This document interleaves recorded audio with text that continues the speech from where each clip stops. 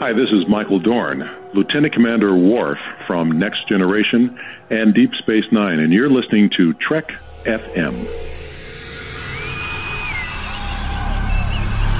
Hailing frequencies open, you've tapped into Trek FM's Hyper Channel.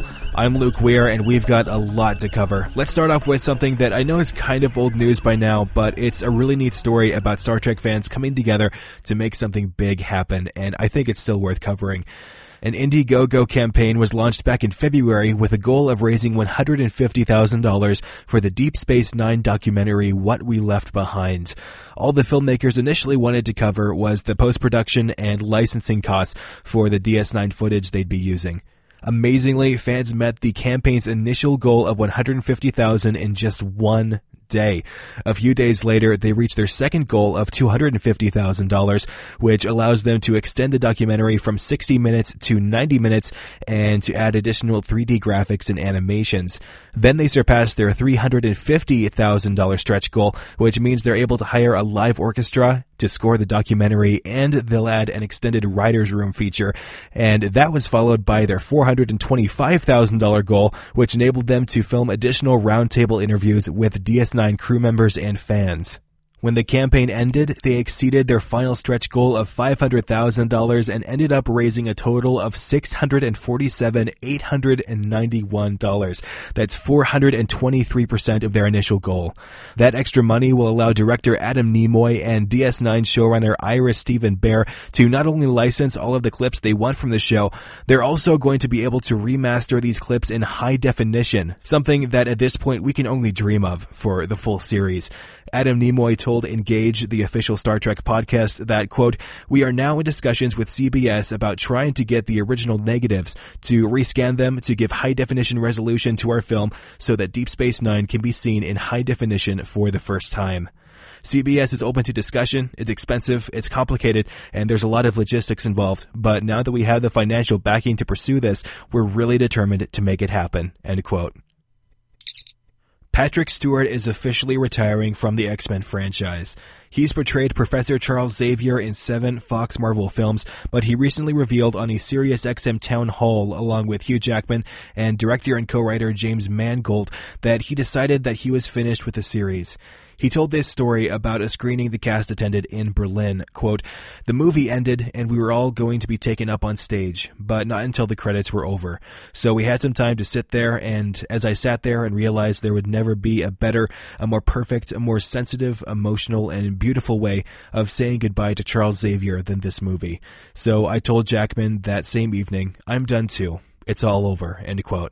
Hugh Jackman had previously announced that Logan would be his last film as Wolverine, and it seems that fans feel similarly to Patrick Stewart.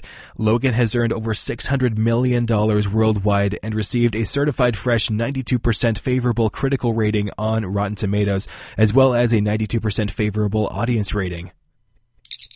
The upcoming Star Trek VR game Bridge Crew has been delayed again. It is now scheduled for release on Oculus, Vive, and PSVR on May 30th. However, the team behind the game is hard at work on even more content for fans to enjoy. Ubisoft and Red Storm Entertainment announced that they're working on a full VR model of the original Enterprise bridge, which will be playable in the game's ongoing Voyages mode. The core game features a new ship called the USS Aegis and takes place in the Kelvin timeline.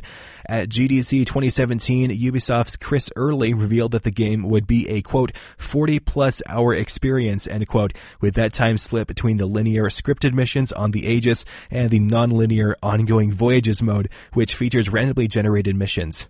According to Chris Early, the randomly generated missions will follow the classic Star Trek formula, saying, quote, "It's really just pure Star Trek. We wanted to take that typical chain of events and translate it into a really fun and satisfying VR game," end quote.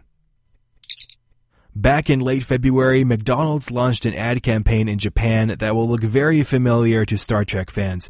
The ad campaign was centered around Yaki the Movie, a 4D film promoting the Yaki Burger. It's a pork-based burger with ginger and soy sauce. The movie and accompanying ads featured a captain in a yellow, form-fitting uniform with a logo suspiciously similar to the Starfleet insignia. There is also a male officer with long pointed ears and a black woman wearing a red uniform. There's also some sort of cat person. I'm not really sure what that's all about. Yaki the Movie featured the faux Enterprise crew crew exploring a planet made entirely of the Yaqui burger. The 4D film had a brief run in theaters where moviegoers were treated to the scents of salt, pepper, and ginger, as well as sprays of water to emphasize the juiciness of the pork patty. Showings of the film were followed by tasting parties. Alright, I know you've been waiting for it. Let's go ahead and get into all the latest news on Star Trek Discovery. We've got some casting news and insights into when the show will finally be airing, but first let's take care of some rumors. Shortly after production began, we got our first look at one of the alien races on Star Trek Discovery via an Instagram post from someone working on the production. They posted the photo with the caption, quote, "hanging out with my new Klingon crew today on the set of the new Star Trek," end quote. These Klingons in the photo look a bit different than what we've previously seen in Star Trek. They seem to share a bit more in common with the J.J. Abrams interpretation of the Klingon race, with bald heads and a spine traveling up the back of their heads, although some have said these are ridges that extend from the forehead all the way down the back of the head. If you haven't seen the photo yet, we'll link to it in the show notes. And according to comicbook.com, the person who posted the photo said they may not be Klingons. He said he only, quote, thought they kinda looked like Klingons. So for all we know, these could be Klingons or they could be an entirely new race. I guess we'll just have to wait and see. But that's unfortunately not the only misinformation that has been recently circulated about Klingons on Discovery. Rumors were flying that Michael Dorn would appear as one of Worf's ancestors after someone misinterpreted a statement he made at an event last month. It turns out that producers had approached Dorn about appearing in Discovery sometime last summer, but the talks didn't go anywhere due to the very small amount of money he was offered. Dorn shared that they had offered him less than 1% of what he earned in his last contract as Worf, which would have been for Star Trek Nemesis in 2002. So if anyone tries to tell you Michael Dorn will be in the new series, don't believe them, and maybe share the article debunking that story with them. We'll have a link to that in the show notes. Jason Isaacs has been cast as a series regular on Star Trek Discovery. He will be portraying the Discovery's captain, at this point only known as Captain Lorca. Now, just in case you've forgotten, I should remind you that the captain will not be the main star of the series. That honor will go to the first officer on Discovery. But nevertheless, Jason Isaacs is a good casting choice. You've seen or heard him on shows like The OA, Dig, Awake, Brotherhood, and Star Wars Rebels. And you've also seen him in movies like Fury and the Harry Potter series. Also, Rainn Wilson has been cast on Discovery, but not as a new character. Instead, he will be portraying con artist and galactic criminal Harry Mudd. The character was initially portrayed by Roger C. Carmel and appeared in the original series episodes Mudd's Women and I, Mudd, as well as the animated series episode Mudd's Passion. Rainn Wilson is a 3-time Emmy nominee and is known for his roles on The Office, Backstrom, and 6 Feet Under. He's scheduled to appear in 9 episodes of Discovery's first season. And last but not least, we can finally say that Sonequa Martin Green has officially joined the cast of Star Trek Discovery. Her role was leaked months ago, but wasn't officially confirmed until just recently, and I'll tell you why, but first I should warn you that I will be briefly discussing spoilers for the Season 7 finale of The Walking Dead, so if you still haven't seen it and want to avoid spoilers, go ahead and skip about 30 seconds ahead. So, although her casting on Discovery was leaked months ago, producers likely didn't want to announce her role because at the time she was still a series regular on The Walking Dead, and anytime a working actor is cast in another series, that usually guarantees that their role on their current series will be ending. And that's exactly what happened with Sonequa Martin Green's Walking Dead character, Sasha, who became the show's latest casualty after her character died, was zombified, and then finished off for good. So now she's officially finished on The Walking Dead and is hard at work on Discovery. Now, we did get a new piece of information regarding her character. Her name has been changed from Lieutenant Commander Rainsford to First Officer Michael Burnham.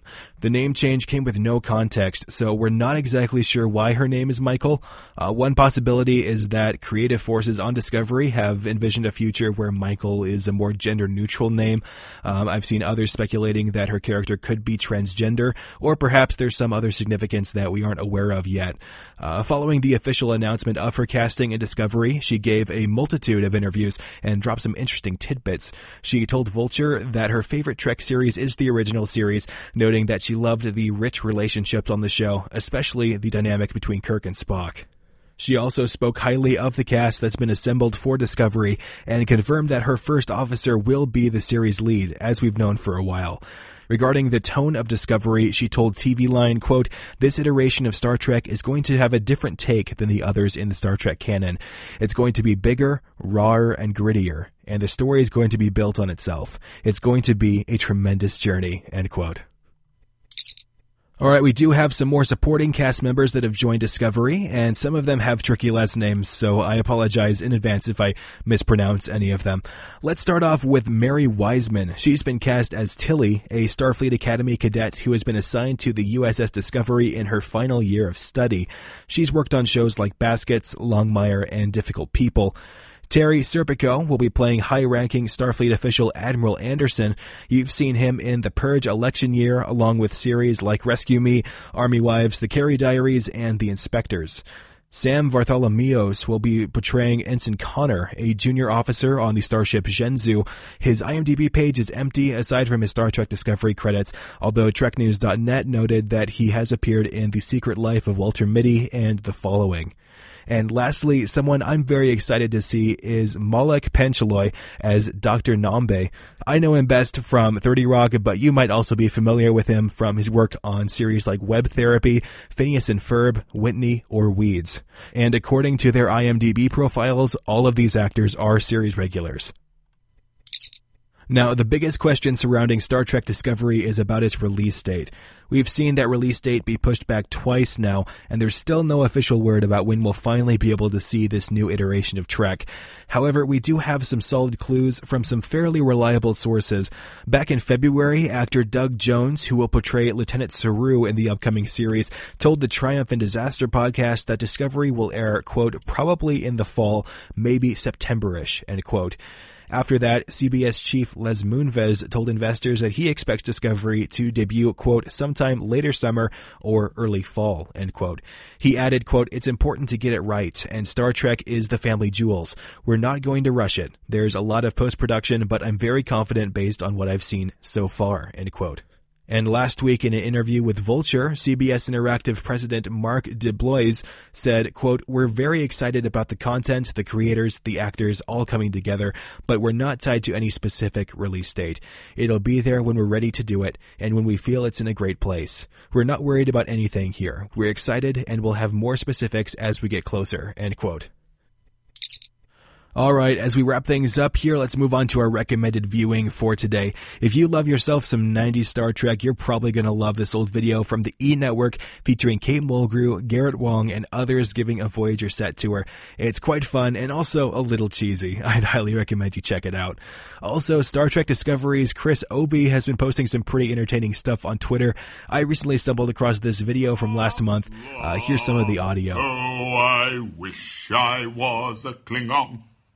Then I wouldn't have to learn the language.